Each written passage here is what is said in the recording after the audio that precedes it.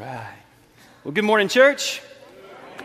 Glad that you are here today and that we have a chance today one more time to dive into this series that we've called Move. If you've been around this summer, I know a lot of us have been in and out, but all summer long we've been tracing through the Gospel of Mark, tracing the movements of Jesus and trying to understand his movements and asking the simple question, where is Jesus calling us to make a move in our lives? So today we're going to sort of land the series. Next week, just to tell you what's coming next week we'll start a new series that we're calling Welcome to Our House. We're going to be looking at the words of Peter from 1 Peter, a letter that he wrote. We've talked a little bit about Peter through this series. Peter was one of Jesus' closest disciples, closest friends. He was in his inner circle. But Peter is also the one that denied Jesus and abandoned Jesus. Then after the resurrection, Jesus forgave Peter and recommissioned Peter to go out and to spread the news of God's great love. And that's what Peter did. And in 1 Peter, he talks to the church and he tells us that we are to be, for God, a house of praise, that God is the builder, that we are the living stones that builds that house, and that Jesus is the cornerstone. So for the next few weeks, we're going to talk about what does it mean to be that house? What does it mean to be that kind of church? And this will be a great time for you to invite friends with you to church. In fact, on the last Sunday of that series, on September 9th, we're going to have a Bring a Friend Sunday here at Riverside. So I want to ask you to go ahead and start thinking and praying now about who could you invite that day to come with you to church on September 9th. We've got lots of plans. We'll be sharing with you soon about that Sunday. But September 9th, we'll have a special day of worship, a special time together. It's going to be great. And I would love for you to be thinking about who you could invite that day to bring with you. Bring some friends along for us to enjoy Bring a Friend Day here at Riverside as we wrap up that series. It'll be a great thing. But today, I want to start by asking you this question. What do people do, or what do we do when people need rescue?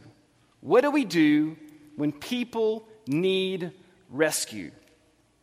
I have a feeling that a lot of you, like myself, a few weeks ago, were captivated by the story that broke of the wild boar soccer team in Thailand. Any of you guys here and track with this story a few weeks ago? It just happened this summer. It was amazing. On June 23rd, the soccer team, after they finished practice, they rode their bikes over to a local cave, something they had done before. They parked their bikes, they dropped their backpacks, they took off their soccer cleats, and they made their way into this cave. The Wild Boar soccer team is made up of some 12 boys, ages 11 to 16.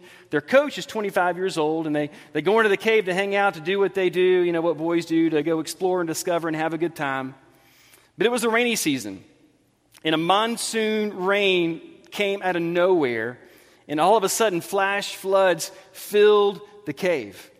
And as soon as the floodwater started rising, the boys knew they were in trouble. And if you tracked with the story, you kind of know what happens, and I won't hit all the details, but they started running, looking for a way to escape. And they went further into the cave. In fact, they went some 4 kilometers deep into the cave, over 2 miles, looking for an exit, an escape, another way to get out, and they couldn't find any way to get out. They found a place that was high enough ground that they were out of the floodwaters, but pretty quickly they realized they were trapped. And this was a problem for a lot of reasons. I'm not sure they'd let anyone know that after soccer practice that day, they were going to go to the cave to hang out and explore. There was a chance no one really knew where they were. They didn't have any provisions. They hadn't planned for this. So they didn't have any water. They didn't have any food. They didn't have any way to sustain themselves. No one knew where they were. They didn't have any provisions with them. The 11-year-old kid, his name is Titan. Can you imagine being an 11-year-old boy trapped inside a dark cave with no way out, realizing your parents have no idea where you are? Can you imagine being that coach? The responsibility, the weight of the world that he felt on his shoulders in that moment? Some of the older boys started digging, thinking maybe we're close to the surface. Maybe we can make our own way out. And they dug using their hands on whatever they could find around them. They dug some 16 meters. Nothing. Couldn't find a way out. Floodwaters were too high to try to go back. They were stuck. A park officer happened to come across the scene and see the bicycles and the backpacks and the soccer cleats outside the cave. And he was the one that made the call. Hey, we need to search for these kids. I don't know where they are.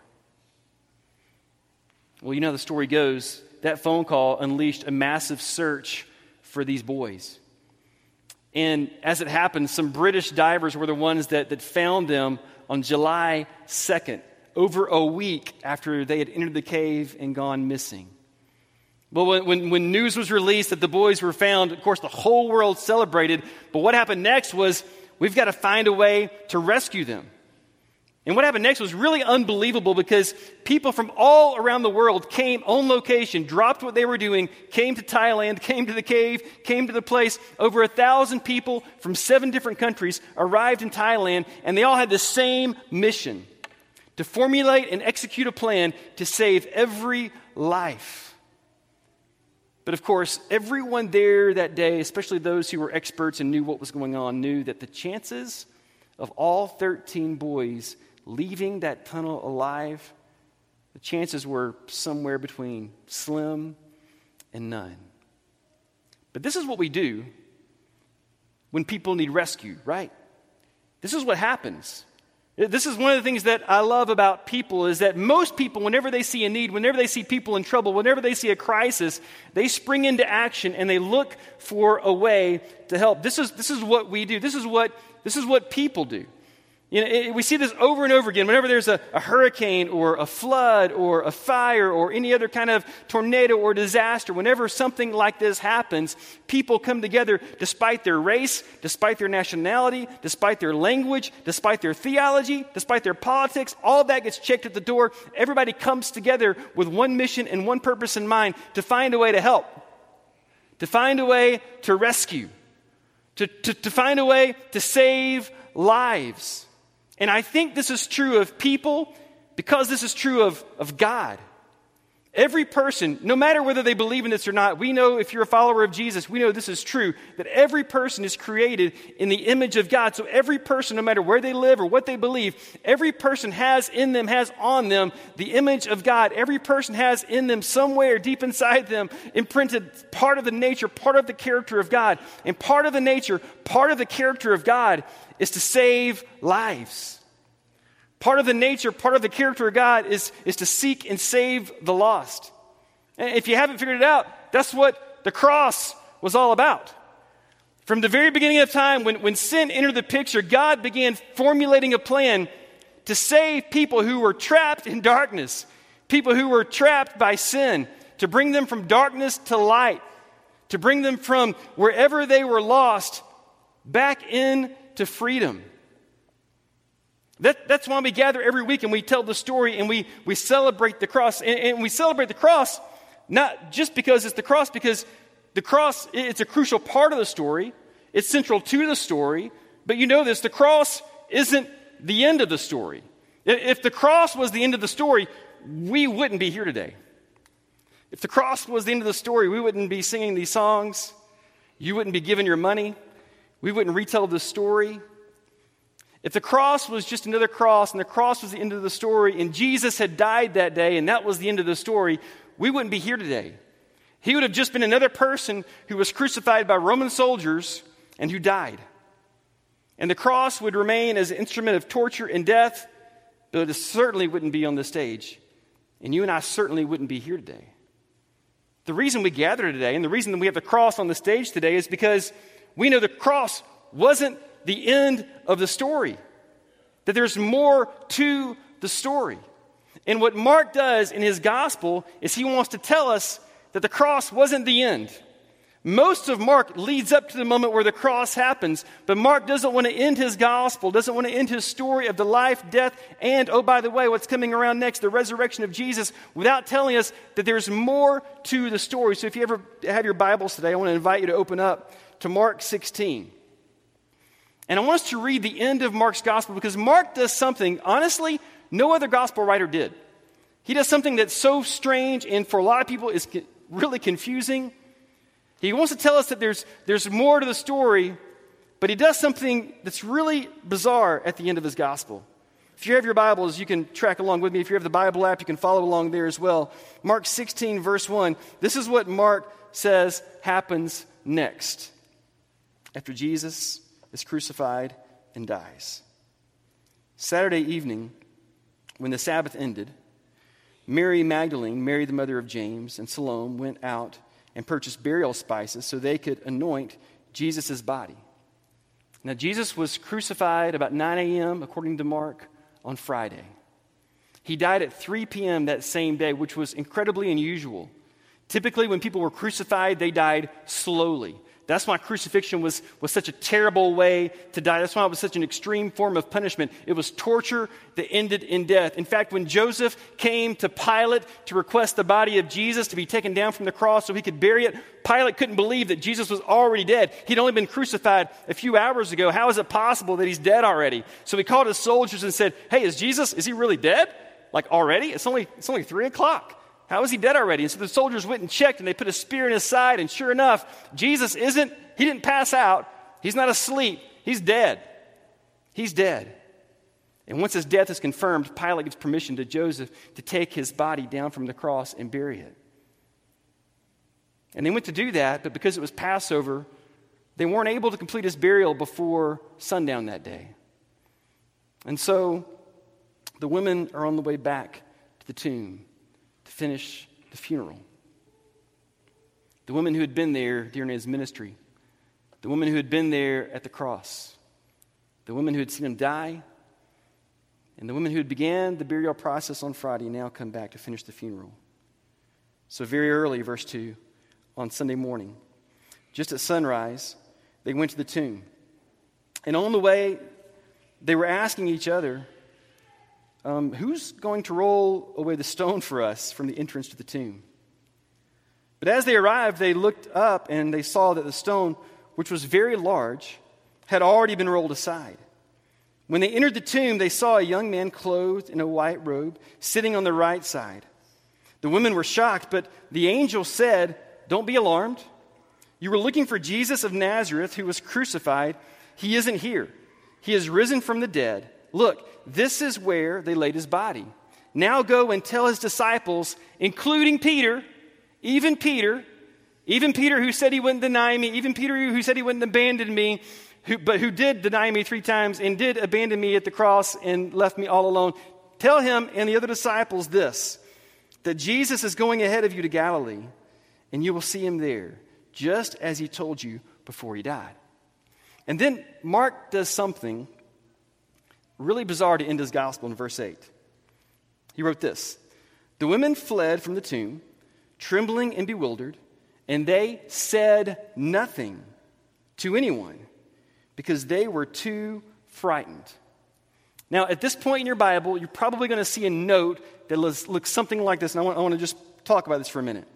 It probably says something like this: the most ancient manuscripts of Mark conclude with verse 16:8.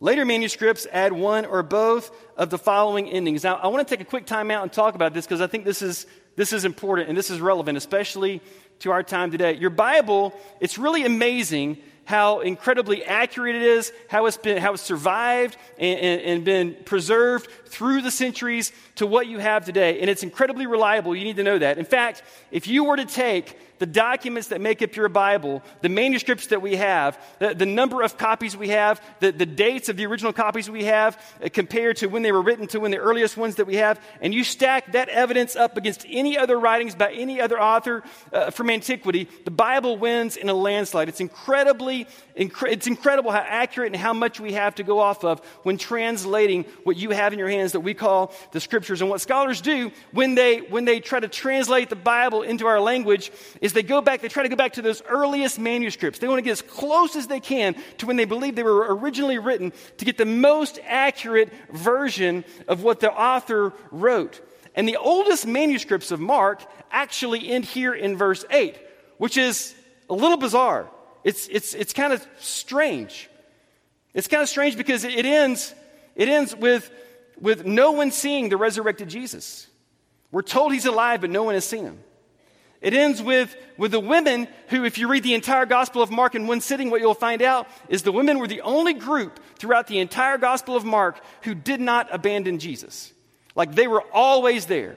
They didn't deny him. They didn't abandon him. They didn't leave him. They were in his ministry. They were there at his crucifixion. They were there at his death. They were there at the tomb. And now they're coming back on the day of his resurrection. But Mark ends with this statement that they leave And at this point, at the very end of the story, he drops the bomb, but the one group that hadn't abandoned Jesus, here they fail him.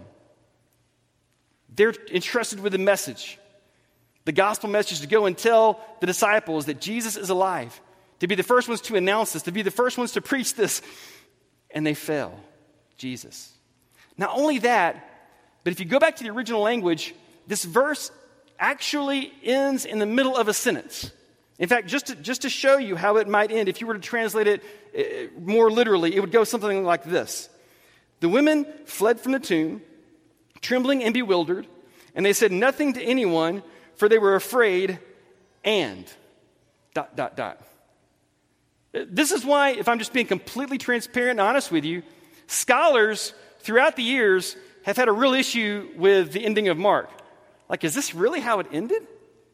And for a long time, the thought was no, that there's probably more somewhere and we just don't have it.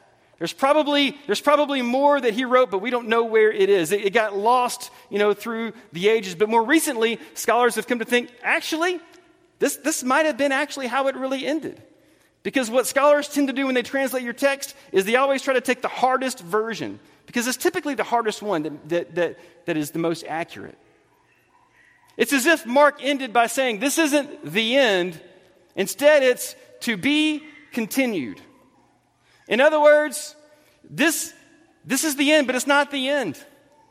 There's more to the story, and you as the reader, you as the church, you get to decide where the story goes from here. The women come to the tomb. They receive the news that Jesus is resurrected. They didn't tell anyone. They left terrified and afraid. And what about you?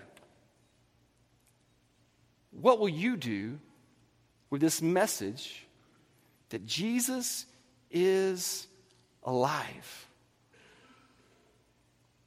Mark ends his gospel with a sense of, you know what? It's to be continued. We're going to see how the story goes from here, but it's really in your hands. Well, here's what I think is really interesting. This, as you might imagine, this drove the first readers of Mark crazy. It drove them nuts. They needed the rest of the story. And so what the church did as early as the second century is they began writing different endings to Mark to kind of put a nice bow at the end of it. You know what I'm talking about? Some of you hate it when those TV shows or those movies, they end abruptly and it didn't put a bow on the end. Like, you need the story to end happy, right? Mark doesn't end. And so the church needed a way to put a bow on it. They needed a way to tie it all together and make it make sense. And so these two endings have emerged throughout the centuries to the Gospel of Mark. This is what the church came up with. Here's the shorter ending. I want to show you both of these, at least parts of them. And I want you to see one thing that rises to the top that the church thought was so important post-resurrection that it needed to be included at the end of Mark for it to all make sense. Here's the shorter ending. Then they, the women, briefly reported all this to Peter and his companions. Afterward, Jesus himself sent them out from east to west with a sacred and unfailing message of salvation that gives eternal life.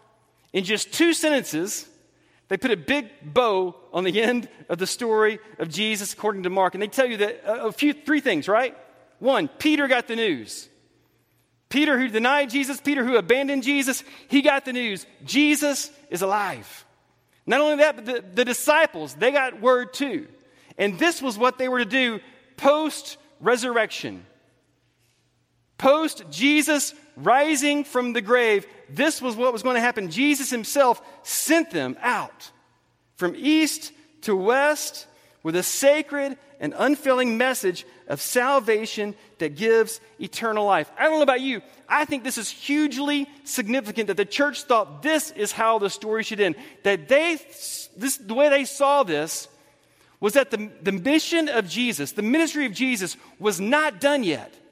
And then, in fact, now it was the church's job to pick up the mission of Jesus, to continue his ministry, to seek and save the lost. That now it was their job to be a part of the international rescue team, pointing all those who were lost, all those who were far from God, to the good news that God's love is amazing. It is unfailing, and he is the only God who saves. And this same thing comes up on the longer ending of Mark as well. If you track in your Bible to verse 9, this is the longer version, and I won't read all of it, but let me read part of it to you. Verse 9, after Jesus rose from the dead early on Sunday morning, the first person who saw him was Mary Magdalene, the woman from whom he had cast out 7 demons. She went to the disciples who were grieving and weeping and told them what had happened. But when she told them that Jesus was alive she had seen him, they didn't believe her. So what the church is doing here is they're writing this ending is they're pulling from Matthew, they're pulling from Luke, they're pulling from John, they're pulling from the writings of Acts, they're pulling from tradition to say this is what happened. And that the disciples were told that Jesus was alive, but they didn't believe him. Verse 12, afterward he appeared in a different form to two of his followers who were walking from Jerusalem into the country. This is probably from Luke.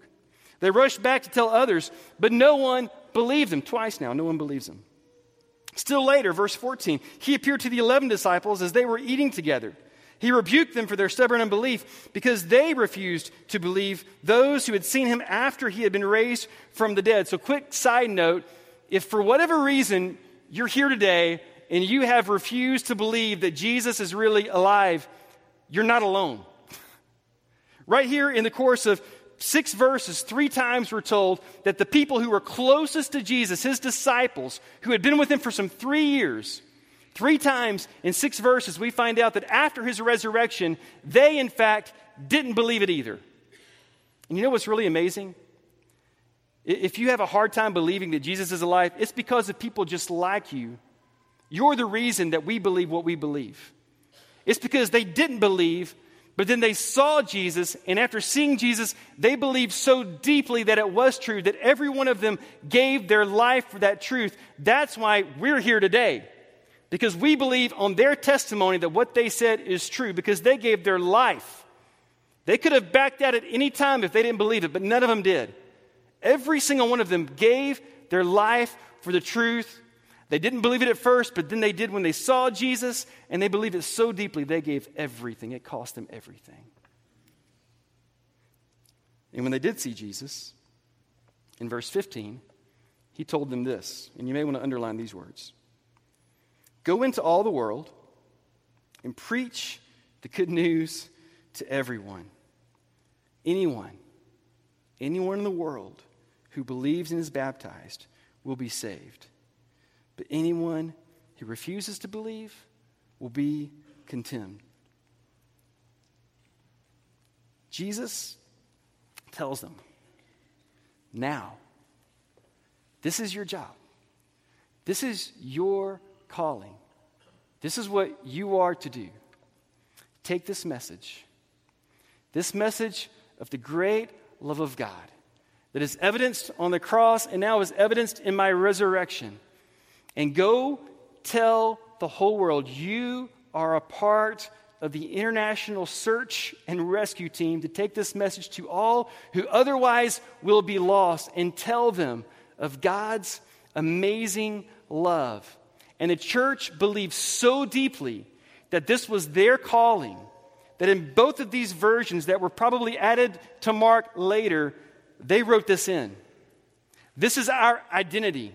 And there is a sense of urgency that this is our calling. And this calling isn't just for some. This calling is for all who believe in Jesus. For all who call themselves disciples of Jesus. For all who call themselves followers of Jesus. This is what we are called to do. We are called to be a part of the ministry and the mission of Jesus. And that mission has to be white hot.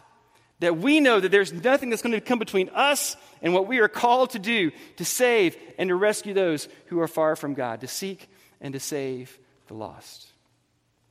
But here's what I've been wondering this week. That if it were up to us, if it were up to you, would you have written a different ending to the Gospel of Mark? And just be honest. Because my sense is, for myself and for a lot of us, certainly not all of us, but for a lot of us, we've lost a sense of that urgency. We've lost a sense of our mission. And I should say God's mission. It's not our mission, it's God's mission. We've lost a sense of his mission to seek and save the lost. We've lost that urgency. We've lost that identity that the first church had to go into all the world, to preach the good news that Jesus is alive and to point other people to the only God who saves. But this is our mission too. This is what we're called to do. What I love about the story of the rescue of the wild boar soccer team in Thailand is that you had so many people coming together on location, and they had a white-hot sense of their mission to save, to rescue every single life. And on July 10th, that's what happened. The last 3 boys, along with the soccer coach, were brought out of that cave. They were taken to a hospital. A few days later, a picture was taken of every one of these kids alive. But their rescue didn't come without a cost. If you know the story, then you probably know this. There was a volunteer worker, 38-year-old volunteer, Saman Kunan, who passed away during the effort to save these boys. His job was to put the oxygen tanks along the route from where the boys were, over 2 miles away, to where the entrance of the cave was, where they could be rescued. And in trying to complete that part of his job, he died. And I bring that up for 2 reasons. One is to honor his sacrifice. But also, I think it's a reminder to us that there is a cost to being a part of the rescue team. And that if, as a disciple of Jesus, you decide to be a part of the international rescue team that God has put together, it will likely cost you something. It may cost you financially. It may cost you relationally. It may cost you personally. It may cost your time, your talent, your resources. It may cost you your life. But if you're willing to pay the price, lives can be saved. And I think that's why, for you and I, discipleship is so important. This is why it is so important that you stay committed to reading the Word of God, to reading the words of Jesus, to prayer. That's why it's so important that you belong to this church or to a church, to a faith family, to a community of believers who can come around you, because when the time comes, and it will come if you are a disciple of Jesus, when the time comes for you to be sent, for you to be deployed, when God puts someone in front of you that needs to know, to experience, to feel the amazing saving love of God, you've got to be ready. You've got to be ready. You've got to be ready to go. You've got to be ready to share. You've got to be ready to tell. You've got to be ready to pay the price, whatever it is. Because the movement of Jesus always points others to the amazing love of God. And that's the move that God wants us to make too. To trace that movement of Jesus and to make the same move in our lives to wherever we're moving to. And especially a lot of you, as you go back to school this week, you'll have an opportunity. A lot of you, as you go back to work this week, you'll have an opportunity. All of us, when we go home today, will have an opportunity to point others to the amazing love of God. To tell others they are loved. You know, that is one of the most powerful things you can say to a person, to look at them in the eye and tell them, God loves you. There is a God, and He knows your name, and He loves you.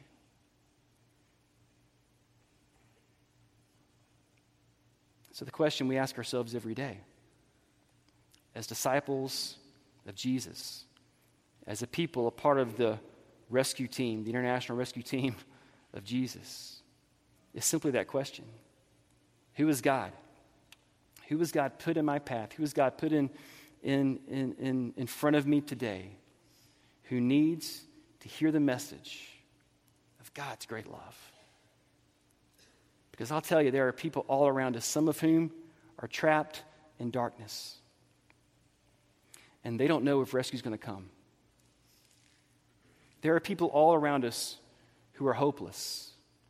And they don't know if anyone sees or if anyone cares.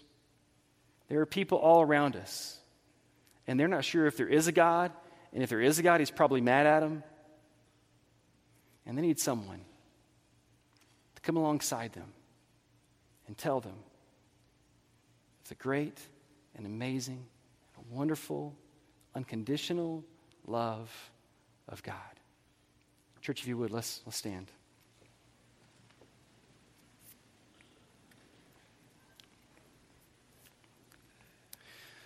Yesterday, it was raining here in Coppell.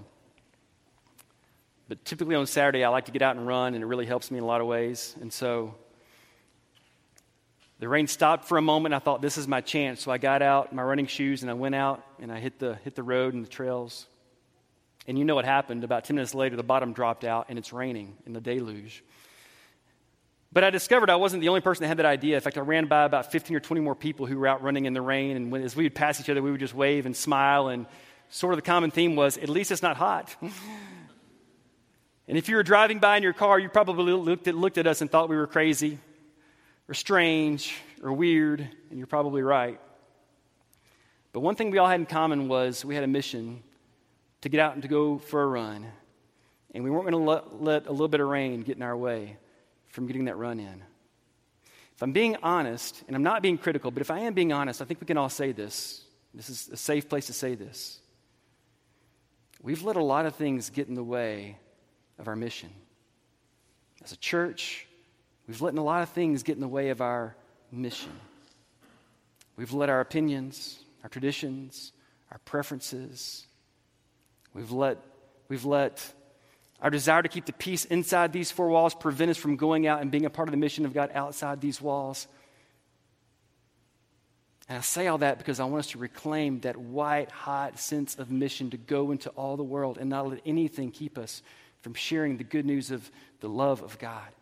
Because I truly believe in my heart of hearts that if I were to ask anyone in the room today, is there anything you wouldn't do to help someone else have an encounter with Jesus? Your answer would be no. There is nothing I wouldn't do to help someone who needed to encounter Jesus have an encounter with Jesus.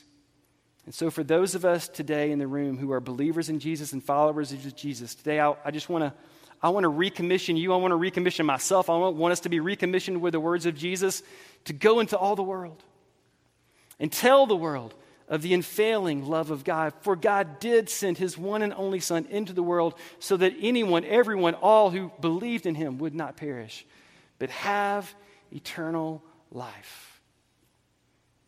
And if you're here today and you feel like you're the one that needs rescue, if you feel like you're trapped in a dark place, I want to let you know you're in a room full of rescue workers. In fact, I'm going to ask our shepherds and their wives to make themselves available around the room, and we're going to sing a song, and if you need someone to pray with you today, they would love to do that. They would love to usher you from your darkness into the light of God. They would like to tell you about the great love of God. They would like for you to know that there is a God who knows your name, who knows your circumstance, and who loves you and who is with you. But they're not the only rescue workers in the room. There are other people around you. And if during this song, if you just need to put an arm around somebody, grab their hand, that'll be a signal. Let that be a signal that they just need you to pray for them, and they can stop singing and they can just start praying over you right then and there, because there are rescue workers all in the room. And I know that this is true of those in this room, that we want to see more and more people ushered from darkness into light, to leave that place of being trapped and enter into God's freedom. And if you've never experienced the rescue of God, I'll close with this. This year we've seen 14 rescues. We've seen 14 lives saved. We've seen 14 people be baptized into Christ. And today, if you want to be baptized, if you want to truly leave darkness and walk through the water into the light of Christ, we would love to see that happen today. Come find me. I'll be right over here. Find one of these men and their wives. They would love to talk to you about that. We'll stay as long as it takes because we believe in rescue. Amen, church? We believe and a God of rescue, and we want to be a church of rescue. We want to be a part of building God's kingdom and seeing things on earth made as they are in heaven. Let's sing.